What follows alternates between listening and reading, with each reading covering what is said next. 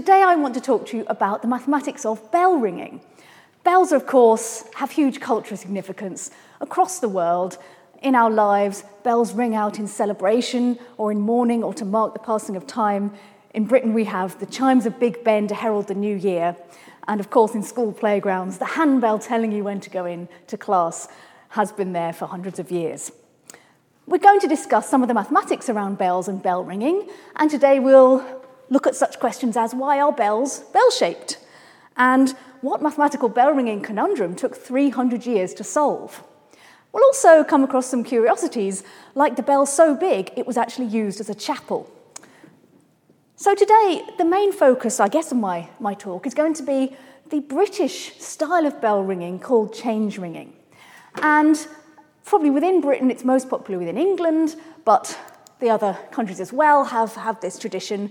So the kind of setup is that you have your church and with a bell tower and several bells in it, and you want to ring your bells and make a pleasing sound. Of course, bells are very heavy instruments. We can't just do whatever we like with them.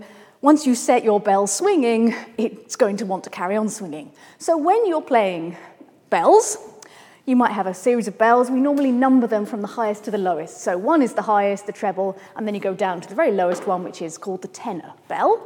And you can, of course, as we're mathematicians, we call them 1, 2, up to n. The ringers will then play rows, and a row is each one of the bells played exactly once. And if you're going to play a sequence of rows like this, that'll be a change ringing performance. Each row must contain each bell ringing exactly once because, as I say, once the bells get started, it's quite difficult to stop them. So there are various things you could do, various rows you could play. And our first question would be, how many different rows can you play if you have n bells? Let's say 8 bells. So I've shown on the slide some examples of possible rows with 8 bells, which is a fairly typical number to have in a parish church. So if you play the bells from highest to lowest in order, that's called rounds. So I've shown an example for 8 bells, but da-da-da-da-da-da-da, that would be rounds. And you might do something different. You might do what's called queens, apparently because Queen Elizabeth I liked it. Da-da-da-da-da-da-da-da. And then other possibilities are possible. I've written a couple of them down on the slide, Tittums and Whittingtons, which ends with turn again Whittington, that's why. There are various other possibilities. But how many possibilities? So that's our first question, just to get us started. How many different arrangements are there of n bells? So let's start with a small n. That's what we do in mathematics. We don't know the general answer. Let's start with a small example. Let's start with 2 bells. So you have bell 1 and bell 2. Bell 1 is the higher one, bell 2 is the lower one. Well, obviously, you can either play bell 1 first, then bell 2, or 2, then 1. So 1, 2, or 2, 1. That's the 2 possibilities. Every time you add a bell, you get more choice. So if you go up to 3 bells, think which bell's going to go first. It could be either bell 1, bell 2, or bell 3. So you've got 3 choices for what goes first. And once you've determined that, you've got your 2 remaining bells, and we know that there are 2 ways to play a set of 2 bells. So that's for 3 bells. And I've highlighted on the slide the first number. Once you chose the first number, there are 3 ways to do that. Then the other 2, there are 2 choices for the next one, and 1 for the final one. So that gives you 3 times 2 times 1, which is 6 possible rows that you could play. For 4 bells, it's the same kind of thing. So you've got to put your 4 bells in some order. So you've got 4 choices for what goes first, then 3 choices for the next one, because you've used your first bell already, and then 2 choices and then 1.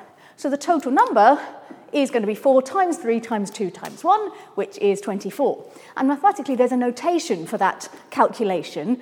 So for the general case for n, if you have n bells, then the total number of possible rows that you can play is n choices for what goes first, then n minus 1, n minus 2, and so on. Multiply all these together, and you get some number. And that number is called n factorial. So the factorial notation is this exclamation mark, or I did know someone used to call it bang for exclamation mark. So that's this notation. You just multiply all the numbers up to n. Now, this function, this factorial function, grows very, very quickly. We have all heard a lot about exponential growth and how fast that is. Factorials are even faster growing than that. So it goes very quickly. Now, I'm going to give you a table on the next slide with lots and lots of numbers in. We don't have to learn and absorb all of them, but I just want to give you an indication of how fast this function is growing. And just one little word which isn't absolutely rigorously defined at the moment, but we'll get to that. So if you're going to ring all possible rows, doing that is called an extent, and you play each one exactly once, roughly speaking. There are some constraints, and we'll get to those. So let me show you a big table with lots of information in it, but as I say, I don't want you to absorb all of it. I just want to show you the columns are, so the first column is how many bells you've got, then the name for ringing that many bells. We'll discuss why those names later on. Then the third column gives you the number of possible rows that there are. So this is your factorial function. And then the final column is telling you if each row takes 2 seconds to ring, which is about what it takes, then how long would it take to do a complete set of one of each row and extent. So as we've seen, for 3 bells, the answer is 6. For 4 bells, the answer is 24 rows. So that's how many rows there are. And so then you double that up for the number of seconds. Now, you might think, if you weren't looking at this table, well, if 4 bells requires 24 rows, then 8 bells, maybe it's 48, or maybe it's some, you might make a guess. And actually, if you look at the answer for 8 bells, which I'm pointing to now, it's 40,320, right? That's how many different permutations there are of 8 bells. And that would take nearly a full 24 hours, 22 hours and 48 minutes. So that's a lot. And it gets worse if you double it again to 16, and there are just 2 or 3 places in the world that have a ring of 16 bells. One's in Birmingham. Then you're looking at over 1 million years to do that. Now, we'd have to be quite energetic to want to do that. But just looking even at the column with the different numbers of the factorials, you can see just by the way the numbers are growing bigger, this is a very fast-growing function. So we are not probably going to stand there and try and ring an extent on 10 or 11 or 12 bells. But what we can do is ring smaller numbers of different rows, and if you do 5,000 different rows, that's called a peal. So we'll talk about those a little bit as well. I couldn't resist putting the number 4 if you had 19 bells.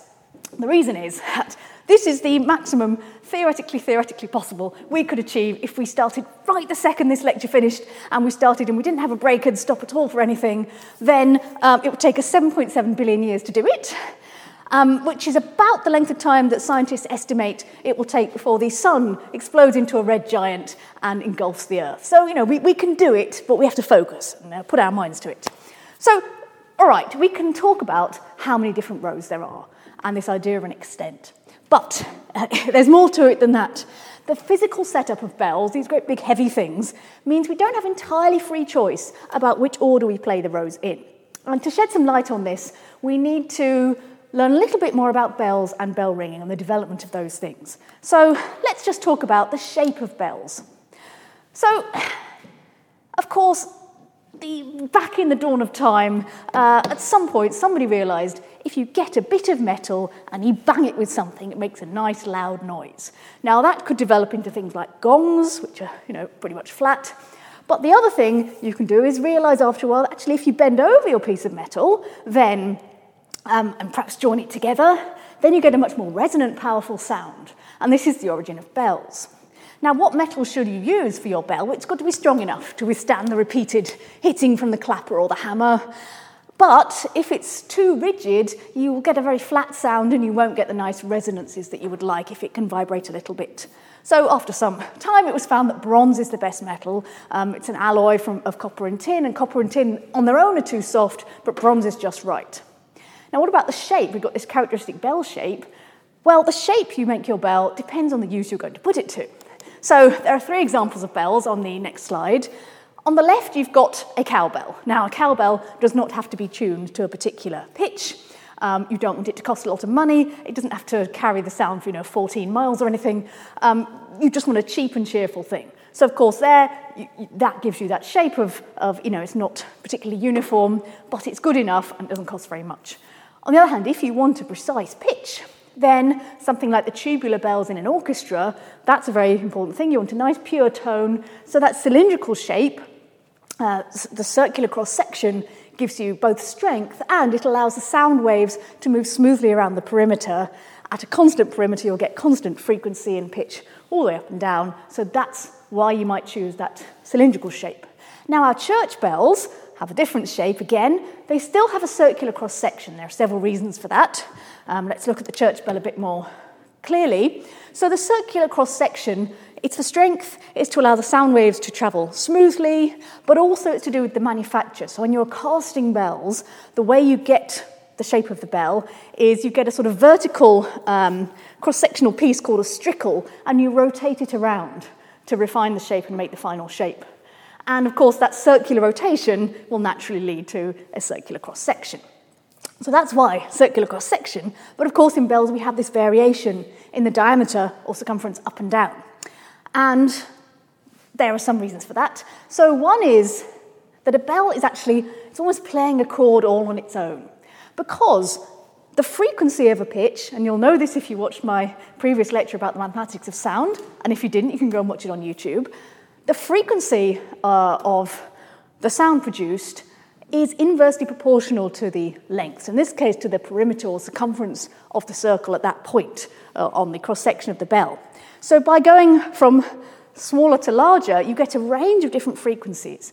And the shape of the bell, the particular shape, has evolved over time to produce frequencies that sound harmonious together. And that means that comes from the frequencies being in nice, small fraction or ratios to each other. Why is it wider at the bottom and not at the top? Well, if you think about where bells are, the shape of getting wider at the bottom, you see this in a lot of other instances, like the brass instruments in an orchestra, trumpets, euphoniums, that kind of thing. But also in things like megaphones, that actually is the best sort of shape to get the standing waves from inside the instrument out of the instrument. So it helps to spread the sound. But if you have a bell hanging up high in a belfry in your village at the top of the steeple, and it's swinging backwards and forwards, the wide bottom part, the mouth of the bell, is going to be pointing downwards, not upwards, and so people are going to be able to hear the sound more easily. So that's where we get the shape of the bell. Now, the particular exact tunings of those pitches was, I won't say finalised, but a standard tuning was arrived at in the 19th century due to Arthur Simpson, and the Simpson tuning is named for him. So it controls 5 partial frequencies, different frequencies that are played by the bell. So the note we hear, and that's called the strike note, relative to that note, which I've written as having a frequency of F, say, there are these 5 frequencies. You've got the nominal, the tierce, quint, prime, and hum. So just as an example, the quint, which sounds like it ought to have something to do with 5 from that word, indeed so, it's a perfect fifth above the strike note that we hear. The tierce is a minor third above, and so on. So these small ratios of frequencies are ones that sound pleasing together. Curiously enough, so this prime note is about the frequency that we hear. But even if it isn't, even if the bell isn't tuned like that, it's curious, but we do hear that still that note, that frequency F. And the reason is it's something called a phenomenon of virtual pitch. When we are hearing lots of things that are themselves overtones or harmonics of a particular pitch, even if that pitch is not played, our brain sort of reconstructs it. So it's like a phantom thing that we reconstruct that isn't actually there, almost like an auditory illusion. So our brain sort of constructs this frequency, and we hear it even if that prime is not tuned in that way. So the shape of the bell is determined to get these 5 frequencies. And of course, it's more complicated than that, because in a ring of bells, a whole set of bells, you want them to be in tune with themselves, but also with each other. So it's a really complicated process. The way they are tuned, bells, once they're cast, there's not much you can do. A great big lump of bronze. The only thing you can do is to chip away little bits of the inside of the bell. So in a process, it used to be this process called chip tuning, and you can see a bell maker, he's getting some instructions from the guy with the violin in this picture on exactly what he needs to do at various parts of the bell. Nowadays, vertical lathes are used, and that gives a more even smoothing out. That can only increase just very slightly the diameter of the point in question, and so it can only lower the frequency a little bit. So, there's not much scope. You better get it right, really, almost right, when you cast it. Now, there used to be about 60 bell foundries in Britain at the heyday of bell ringing, I guess. Well, it's still in its heyday. But now, for most of the last century, there were only 2, which was the Whitechapel Bell Foundry, which is like the oldest business in England. It was founded in about 1570, I think. And then the John Taylor Bell Foundry in Loughborough. Very sadly, the Whitechapel Bell Foundry, which should be saved somehow for the nation, it had to close a few years ago. But there is a campaign to preserve some of that historical knowledge and bring that back if we can. So I'd urge you to go and find out about that. John Taylor is still going in Loughborough. It's the largest bell foundry in the world. So that's what we do to tune bells. It's a very complicated process, and you can only tune them a little bit. But that's why the bells are those shape. Now, I just wanted to, in passing, mention a few important or very large bells, just for interest. So the bell on the left in the picture, this one here, as you can see, it's massive. This is the Tsar bell, and it's on display in the Kremlin. It's the largest bell in the world. It's 202 tons. That's quite big. Now, this is perhaps, is it a bell if it's never been rung? It's a philosophical question. Perhaps it's better to say it's the world's largest bell-shaped thing. But, it's a bell. Let's say it's a bell. This bell was made hundreds of years ago, and it was actually damaged in a fire after it was made, and part of it broke away. It's not shown in the picture, but you can find pictures online where that's shown. So what were they going to do with it? Well, for a while it was used as a chapel. So it's weird to think you could have a bell in a chapel, but you can also have a chapel in a bell. And the door to the chapel was this broken off bit.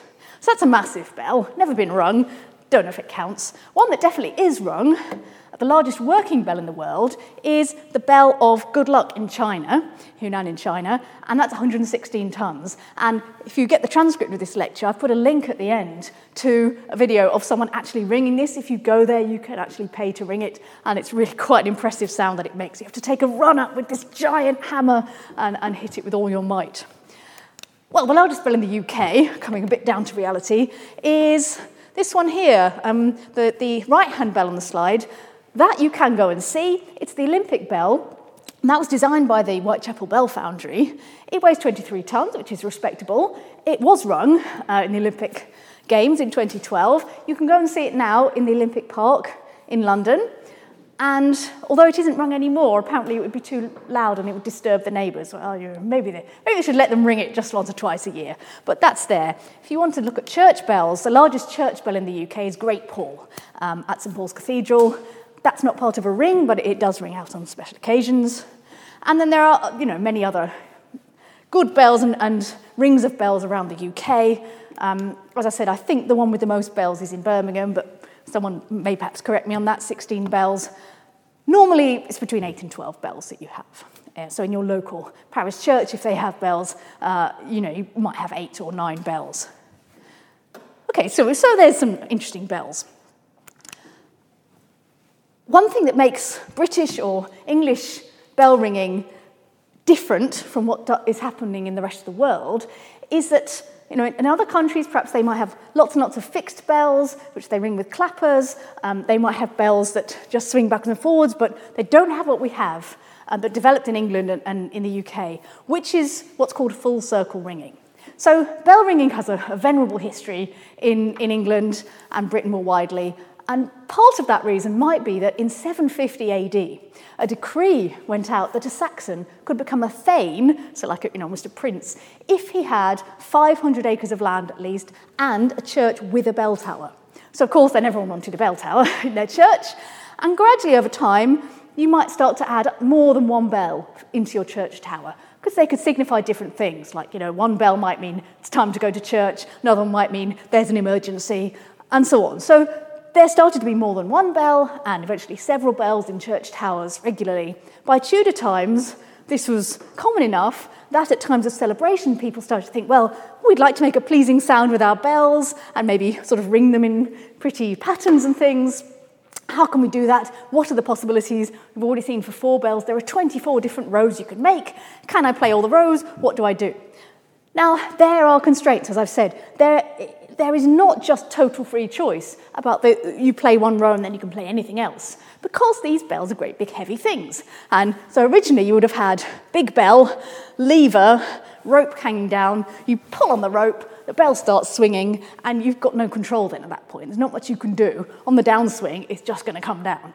So then you can give it another tug maybe, but when it's coming down, you have no control over the speed. It's just going to do what it's going to do. The big innovation was the gradual development, when you see the finishing stage of it on the picture, which is, so instead of a lever, there started to be a quarter wheel. That gives you a tiny bit more, and the rope is going on the wheel. And then it changed to a half wheel, and eventually a full wheel, with the rope able to move on both sides.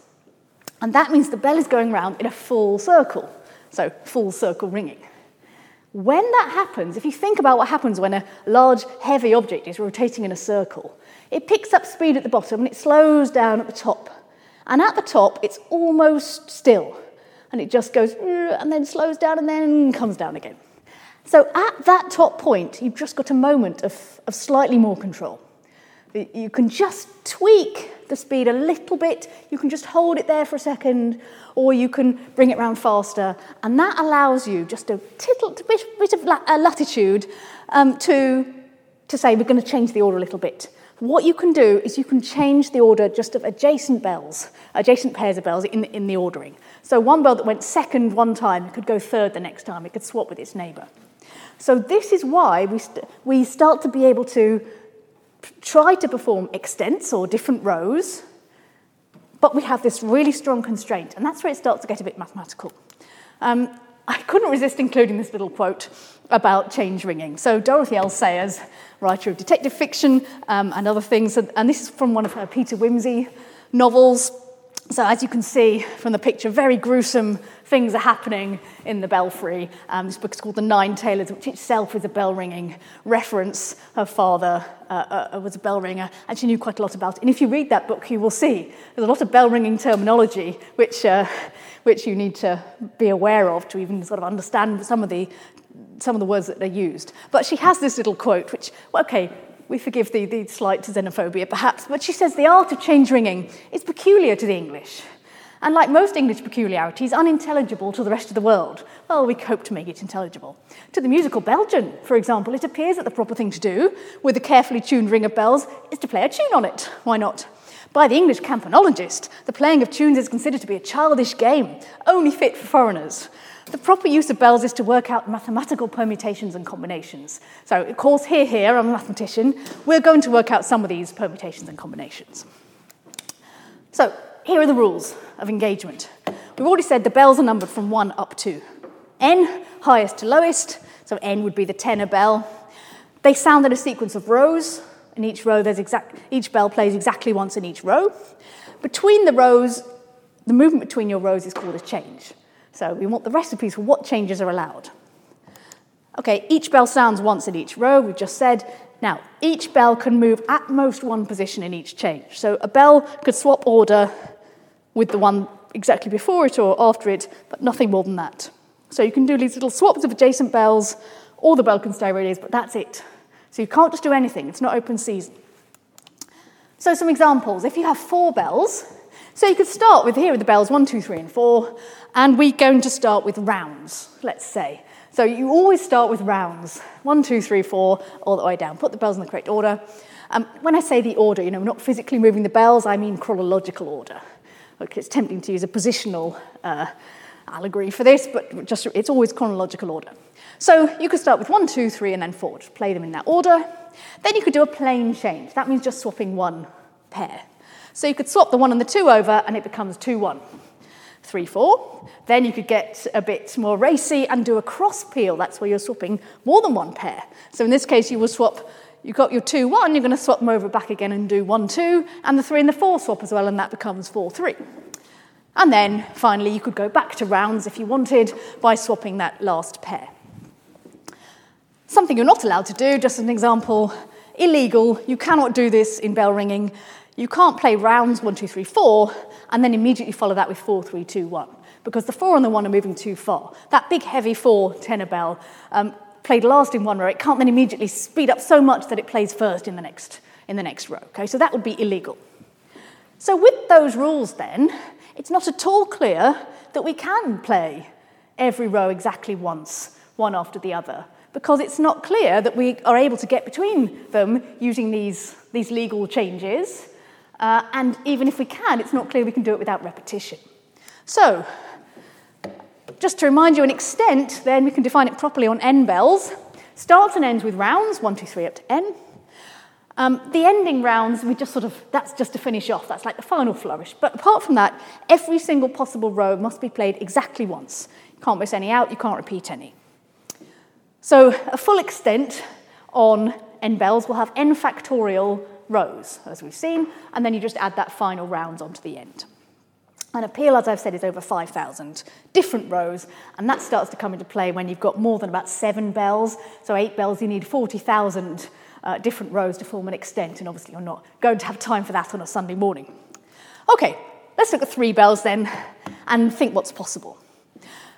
So, we've got our numbered bells, 1, 2, 3. If we're numbering the bells, we don't also want to number the positions of the bells because that's going to be confusing. So we label those with letters. So the kind of initial, the first position, which one goes first in any row, that'll be A, and then B, then C, and so on. So we use letters for those. As we've seen, you're never going to be really in practice playing more than 19 bells, so unless you move to a different planet. So letters ought to be fine. Okay, so you've got your positions A, B, and C. Now, 3 bells.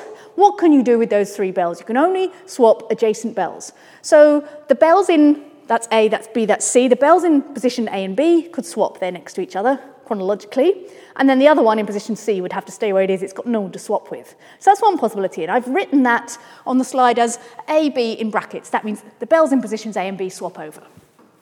The other possibility, so you could do A and B, the other one is that you could swap B and C, the bells in position B and C, over. They're next to each other. But you can't swap the bells in positions A and C. So there are 2, and only 2, legal changes for 3 bells. You can either do AB or you can do BC. If you do AB, and then you do AB again immediately, you'll get back to something you just had. So another thing is, we can't do either of these things twice in a row. So really the only way, the only hope for an extent on 3 bells is that we alternate these 2 possible things, and then there's just one choice, which one goes first. You can see then on the slide, there are 2 columns here that are showing what happens. And you've got the positions A, B, and C, and then the bells themselves, we start with rounds 1, 2, 3. And then these little crossings, that's just to show you visually which ones are swapping over. So if I do AB, I swap the ones in position A and B, and we get 2, 1, 1, 2 swaps over. Then we do BC, and we just alternate like this. And happily, everything works out. We get 6 different rows, and then we do the next move takes us back to rounds. So that is an extent. In the other column, we see the same thing happening, except it's slightly different because we're starting with BC, but you still get 6 different rows, which is 3 factorial, and then rounds. So that's good. So we can do extents on 3 bells. What about more than that? Is an extent on n bells always possible? Well, let's see. There is a technique we can use for higher numbers of bells, as long as it's an even number. So on the slide, I'm showing this method for 4 bells. It's called plain hunting, and I'm told that this is because the bell number 1, the treble, hunts through the others and then back again. I'm not quite sure. It doesn't look like hunt. Anyway, that's what it's called, and that is apparently why. So what's happening here is you've got, again, alternating things. You've got 2 swaps going on across peal, and then you alternate that with swapping the middle 2 bells. And you just repeat that and come back. So explicitly speaking, what's going on, you can do this with an even number of bells. So if n, the number of bells, is even, so it's twice some whole number k, you can do this method.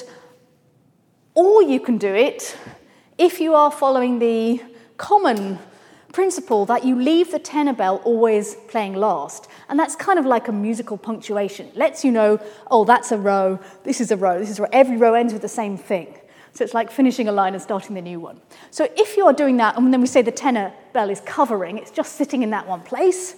If you do that, then it's kind of out of the equation, and it's the n-1 bells are moving around. So if you've got an odd number of bells, but the tenor is covering, so really you're moving an even number, then you could do this method in that case as well. But let's ignore any covering tenors for the moment and just focus on the 2k bells that are moving. So we've got these 2 changes that we're going to just alternate with each other.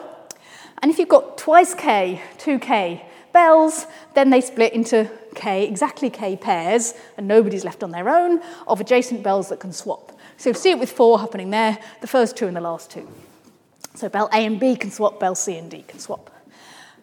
Then the other change, so that we call that R, the other one S, is going to be, well, you leave the bell in position A and the bell in the final position, you just leave them there, and you do the swaps on just the middle 2k minus 2 bells. So you've got k minus 1 swaps.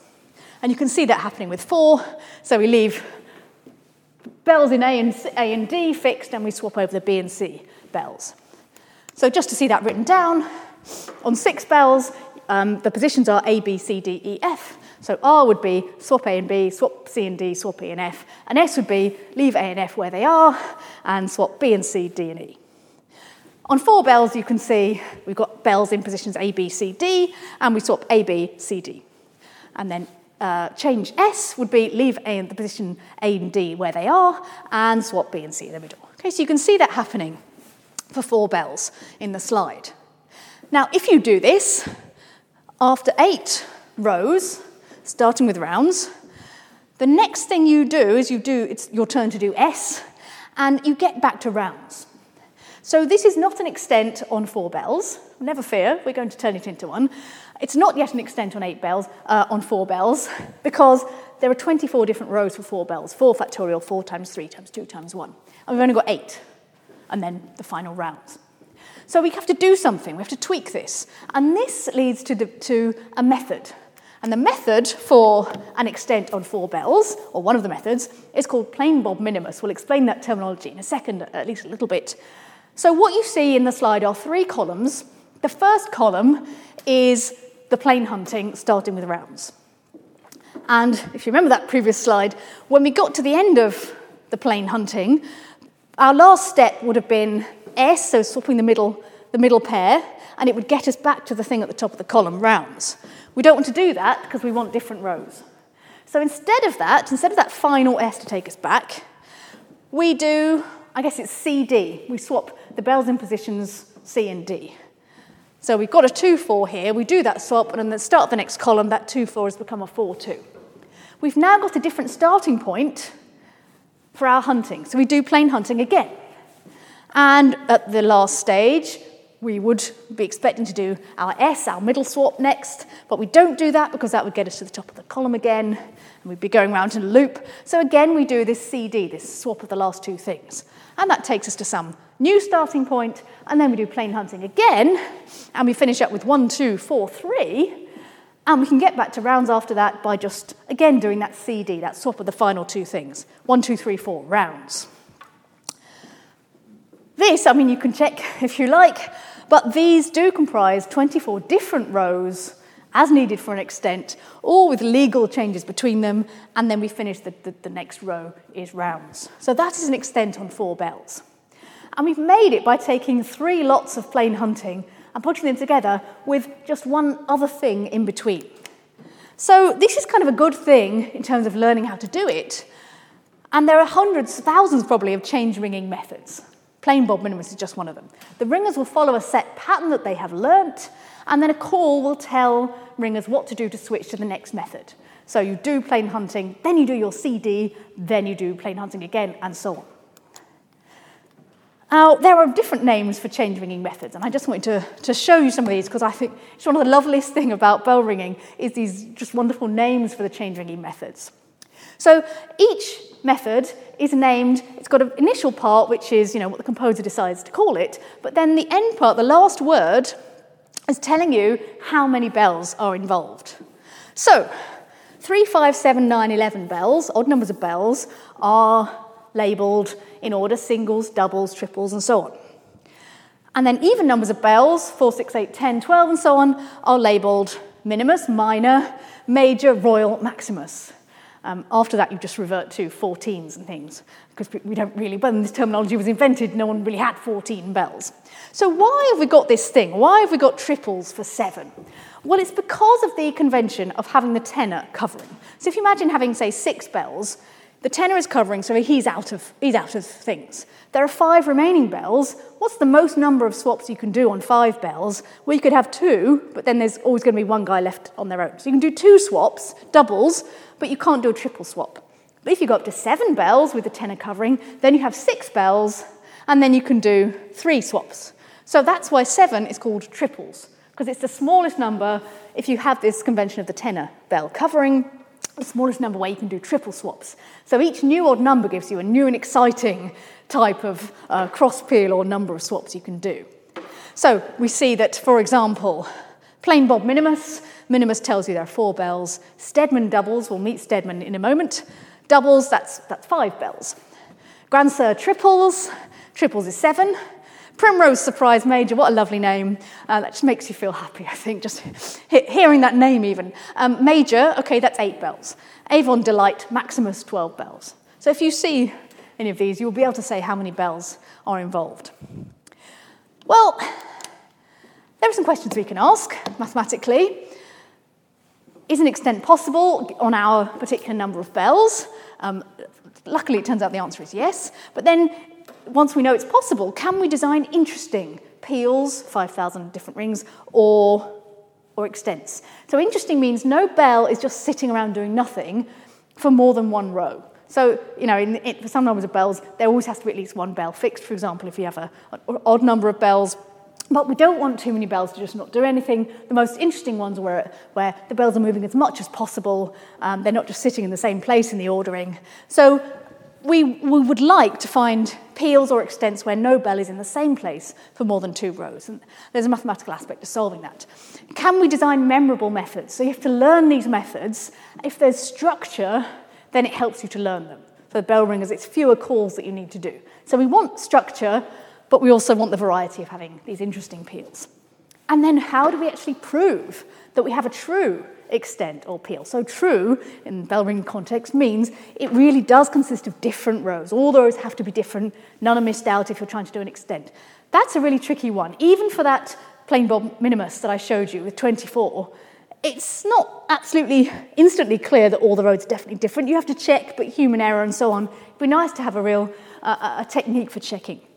Now, there are all sorts of peals. If you go to a church which has bell ringing, you will find often on the walls of the church what are called peal boards, which record interesting or peals that have been rung or extents that have been rung particularly fast or in commemoration of particular events. This one, I was so delighted to find this in my local parish church, St Mary's in Walthamstow. So this is a William peal. So this says, on June the 4th, 1898, was rung a true peal. It verified, all the rows were different, of Grand Sir Caters, so Caters, that means 9 bells, 5,003 changes in 3 hours, 20 minutes. And why is it a William peal? It's because all the ringers were called William, composed by William T. Elson, conducted by William Pye, the Reverend William Langhorne, the vicar, and even both the church wardens were called William. So, okay, that's not a mathematical criterion for a peal, but there are plenty of other things. And we have to know also, how does William T. Elson compose this peal? How can we have methods? Can maths help us to get these methods? Now, bell ringing developed a lot, particularly in the 17th century. We had lots of churches with bells in them. People thought that bell ringing was a very healthy thing for a gentleman to do. So that book there, The School of Recreation, mentions ringing in its list of, hunting, racing, hawking, ringing as a sport that a gentleman would like to do. I just want to read you what it says. It says, bell ringing is highly esteemed for its excellent harmony of music it affords the ear, for its mathematical invention delighting the mind, and for the violence of its exercise bringing health to the body, causing it to transpire plentifully. And they did transpire plentifully, and they were often actually paid in beer, the ringers. There were rival teams, so sometimes inns would sponsor teams and pay them in beer. There were parish teams that, rival parishes. And then there were all these clubs and societies like the Scholars of Cheapside, the Society of College Youths, which is still going strong, actually. They've perhaps spell it slightly differently now, but they're still going. Society of Cumberland Youths. All of these were springing up and wanting to do new things with bells. Extents were achieved on 4, 5, and 6 bells in this period. Soon after, in the 18th century, there were peals that were done on higher numbers of bells. So a lot of progress was made, often, or largely due, maybe you could say, to the influence of Fabian Stedman. So he was a London printer and bell ringer. This is the memorial plaque to him at St Andrew's Undershaft in London, where he was buried. And this was put up in the 80s by the Society of College Youths. So he did two things. He was a printer, and he printed a really influential book, Tintinologia, on change ringing. But then he wrote his own book, Campanologia, or The Art of Ringing Improved, about 10 years later. And in it, he gave 53 what he called London peals of his own invention, including what we now call Stedman doubles. And crucially, he gave really, really clear explanations. It was very logical explanations of why these things were true peals. And he was illuminating the structure of these peals in a way that, although the terminology is different, we can now recognize mathematically as a sort of similar way of thinking that we now have, and that we would express in the language of the mathematical structures known as groups. So I want to just talk about groups for a few minutes. I'm a group theorist. I love groups. I see them everywhere, but they are actually here.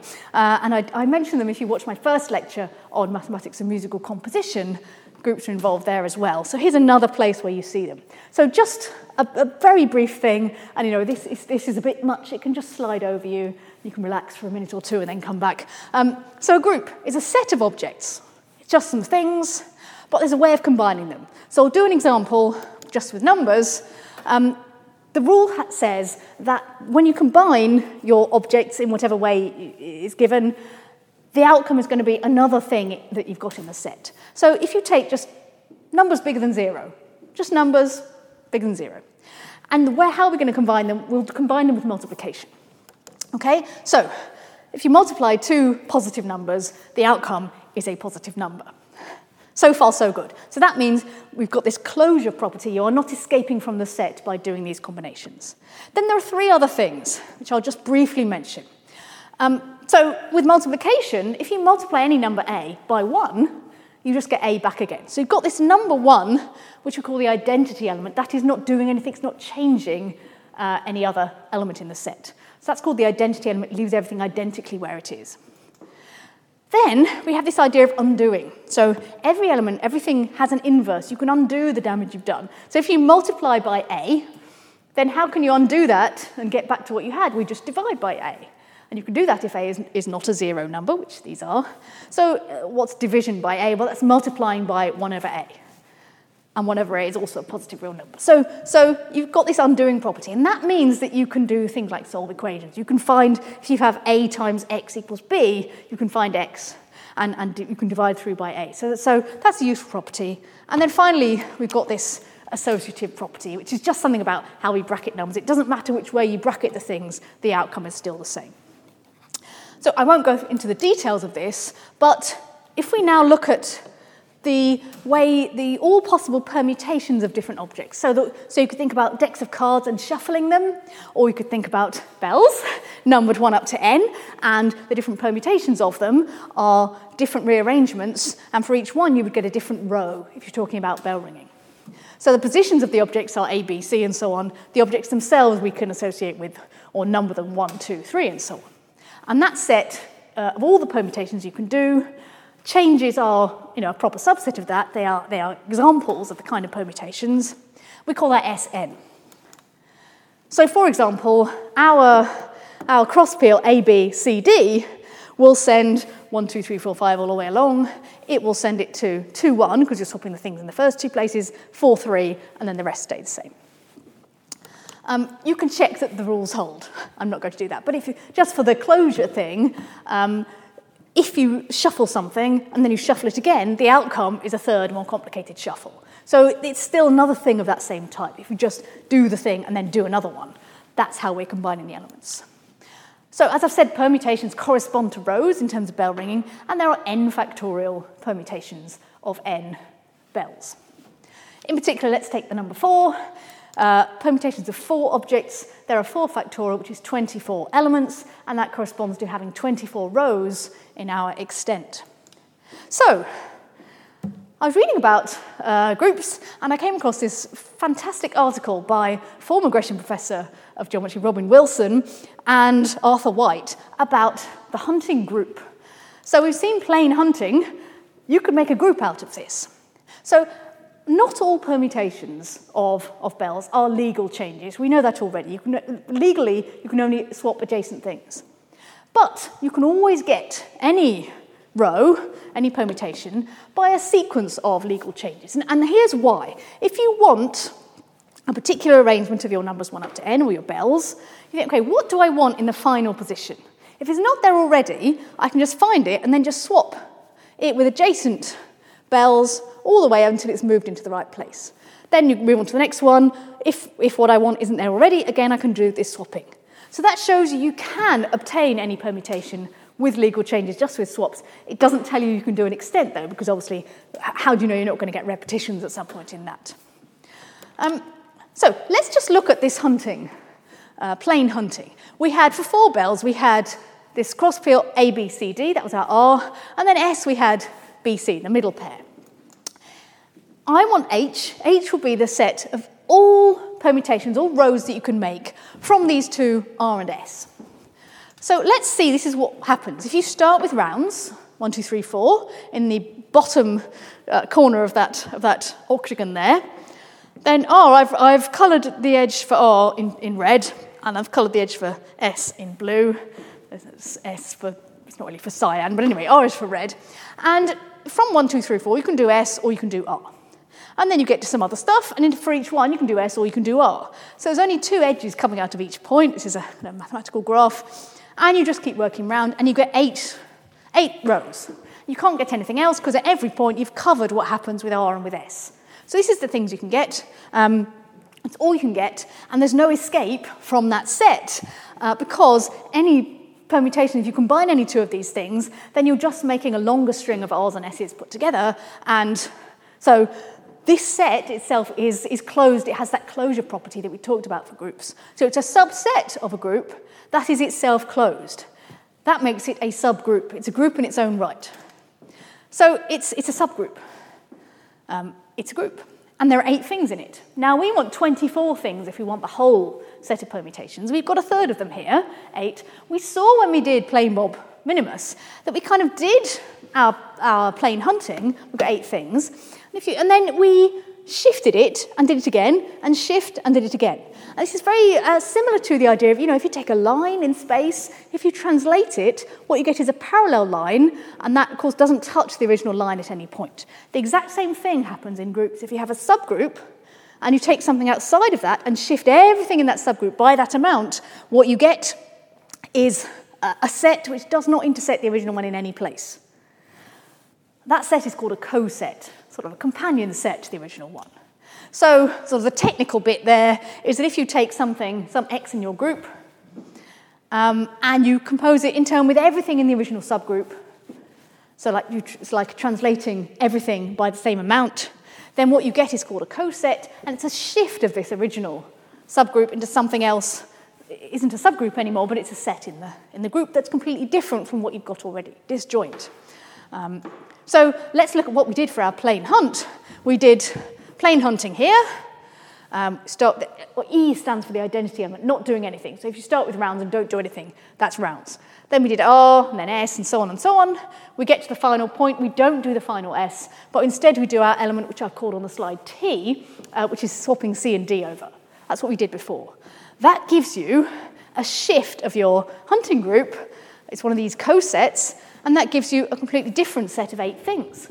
Then you shift it again to get a third coset, and those 3 together give you the whole of S4, the whole set of permutations. They give you an extent. So this is how we can make our group structure appear in bell ringing. This plain Bob all along was a compilation of cosets. Well, that's fine. What we've learned from this, not quite there, what we've learned from this is that maybe we can get some structure using our groups with these coset ideas. I just want to show you a prefigure in the next slide. You do see these hunting groups in another context. So on this slide here is a picture of the symmetries of a square. It's actually the same structure mathematically as the hunting group. if you label the vertices A, B, C, and D, you'll see that reflection in a vertical line is exactly swapping A and B, swapping C and D. That's our R. Reflection in a diagonal line swaps B and C and leaves A and D where they are. And there are the other symmetries. There are 8 symmetries of a square. We can say that the Hunting group on 4 bells is what we call isomorphic to, the same thing as the group of symmetries of a square. So symmetries of a square form a group. And you can see this in this because it's the Hunting group. But importantly, this is one example of where in mathematics we can take things from one context and import them into another context without having to do any extra work. I won't say we're lazy as mathematicians, but we are trying to be efficient. So group theory is one of these amazing areas of maths which allows you, because groups occur so much in mathematics, they occur in geometry, they occur in algebra, they're all over the place in number theory. We've got something that we know about bells, which is you can make everything in the Hunting group just out of various combinations of these 2 elements, R and S. So we instantly know, without having to check, that you can make every symmetry of a square just with careful combinations of 2 of the reflections. So you can make any rotation here with 2 reflections combined in sensible ways. So for example, the product of these 2 reflections, if you do vertical line reflection and then diagonal line reflection, will give you a rotation through 90 degrees. This applies more generally, so it's true for n bells and regular n-gons, so where n is an even number. So if you have 6 bells, the Hunting group in that case has 12 elements, so does the symmetry group of a regular hexagon, and you can make all of the symmetries of a regular hexagon with careful compositions of just 2 reflections. So that's a nice thing to know. Back to cosets then for a minute. They help us determine truth. Cosets are great. Here's why. I've already said different cosets, if they're different from each other, then they're completely disjoint. Just like 2 parallel lines, if they are different in any way, then they're completely disjoint. You don't have any points in common with a pair of parallel lines unless they coincide and they're the same line all along. So this means when you are trying to check some method that you've produced to make a peel or an extent, and if you've used a subgroup and some cosets, all you need to do reduces the checking to just check the top entry in each column, and if those are all different, then we know that the cosets are different, and therefore you don't have to check any of the other entries. We know that they're disjoint from each other. So this is really useful and saves us a lot of time. And if you imagine checking through, let's see, for 5 bells, you need 120 rows, that's 5 factorial. That's a lot to just check by hand, and it gets worse and worse with 6 and high numbers of bells. So if we have a structure that's good for checking the truth, it's also good for the ringers to learn. So let's tell you what Steadman doubles is. So for Steadman doubles, on 5 bells, you do double swaps. So there is a way, which I won't go into the detail of, but if you take these 3 double swaps, they combine to produce, if you're clever, what's called a plane course of 60 different rows. Now, it turns out these 60 different rows in that plane course, just like with the plane Hunting was a subgroup, this plane course of 60 is a subgroup of the set of all permutations on 5 things. It's called A5 usually. It's the even permutations, the ones that you can make with an even number of swaps. That's not the whole thing. There are 120 things. But remember, we've got this coset idea. If you now take anything that isn't an even permutation, like AB, just 1 swap, you will put yourself into a different coset. So you can do this thing AB and then repeat the plane course, and you are guaranteed to get 60 things that you haven't yet seen. Well, 60 plus 60 is 120, so that's it. So you're done. So once you've got the plane course, you've sort of halved your work. You get this plane course, and then you just immediately double it by getting a coset, and you're done. So this is Steadman doubles on 5 bells. Well, what can we do next? Well, this is where we're going to see this old problem. So this is actually a nice picture of ringing out the old year in the belfry of Cripplegate Church, St Giles Cripplegate, which I know it's where, when I went to school, we used to have our end-of-term service in that church. Oliver Cromwell got married there. This is a nice picture of them ringing out the old year and ringing in the new. Steadman triples, then, on 7 bells I want to tell you about in a minute or so. 7 bells, so you can do triples. So he found this way. He took 3 triple swaps, and he found a way to combine them to give a plane course, this time with 84 rows. Now, 7 bells in extent has 5,040 rows, different rows, so we would need, a bit of mental arithmetic, 60 different kind of translations, cosets of this thing to get a full extent. Now, Stedman found a way of doing this. He used a combination of 2 elements. One of them is a triple swap, and one is a double swap, A, B, C, D. But this A, B, C, D is less desirable because 3 of the bells are just left, I would say left hanging, but they stay in the same place. And we don't want that. We want interesting peals where as many bells are moving as possible. So Stedman would have loved, and he said, I want to find a way where I can just only use triple swaps. He said he thought it was possible, but he couldn't do it himself. And this took a while to solve. It took until 1994, 3 centuries, until this was solved. And it can be done, which is fantastic. It can be done only with triple swaps. It's one of these strange things so there were 2, I wouldn't say rival, but 2 different teams of people found out how to do it within a couple of months of each other. And this has been rung, and it works. So it can be done, but this took 300 years. And to solve it, there's a lot of structure underlying how we solve this kind of problem. What's next in bell ringing? Well, we've come a long way from the bell ringers of medieval times. Computers have been used for really quite a long time. I mean, we think about when did computers come in. This is a picture of the Ferranti Mark I up in Manchester. Not by coincidence, this was used in the 1950s to solve a bell ringing problem. It's one of the first things computers in England were doing, of course. Just to say that this guy standing up here is Alan Turing, who was up in Manchester at the time. I don't know if he did any bell ringing problems, but there were problems done on this Ferranti computer. But you still need human involvement. One thing is, the numbers are so big here, you cannot just use brute force. Even modern computers, you can't just do brute force to try all the possibilities. So you need some intelligence in how you ask the computer what to do, but also you then need to look yourself at what is produced, and does it pass the criterion of being sounding good, of being easier to learn, and all those kind of things that we might want.